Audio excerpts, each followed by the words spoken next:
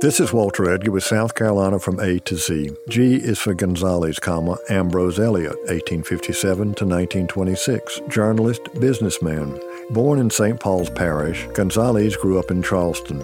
As a young man, he worked as a telegrapher at Grahamville and later as a general agent for the News and Courier. In 1890, he and his two brothers, Narciso and William, founded the state newspaper in Columbia, primarily as an anti-Ben Tillman daily. Ambrose held the titles of publisher, business manager, treasurer, and general manager, all of which he retained until he died. The newspaper was not an immediate success, but by the turn of the century was on its way to becoming one of the most influential newspapers in South Carolina. Under the leadership of Ambrose Elliott Gonzales, the state staked out its position as South Carolina's leading progressive chronicle of the early 20th century.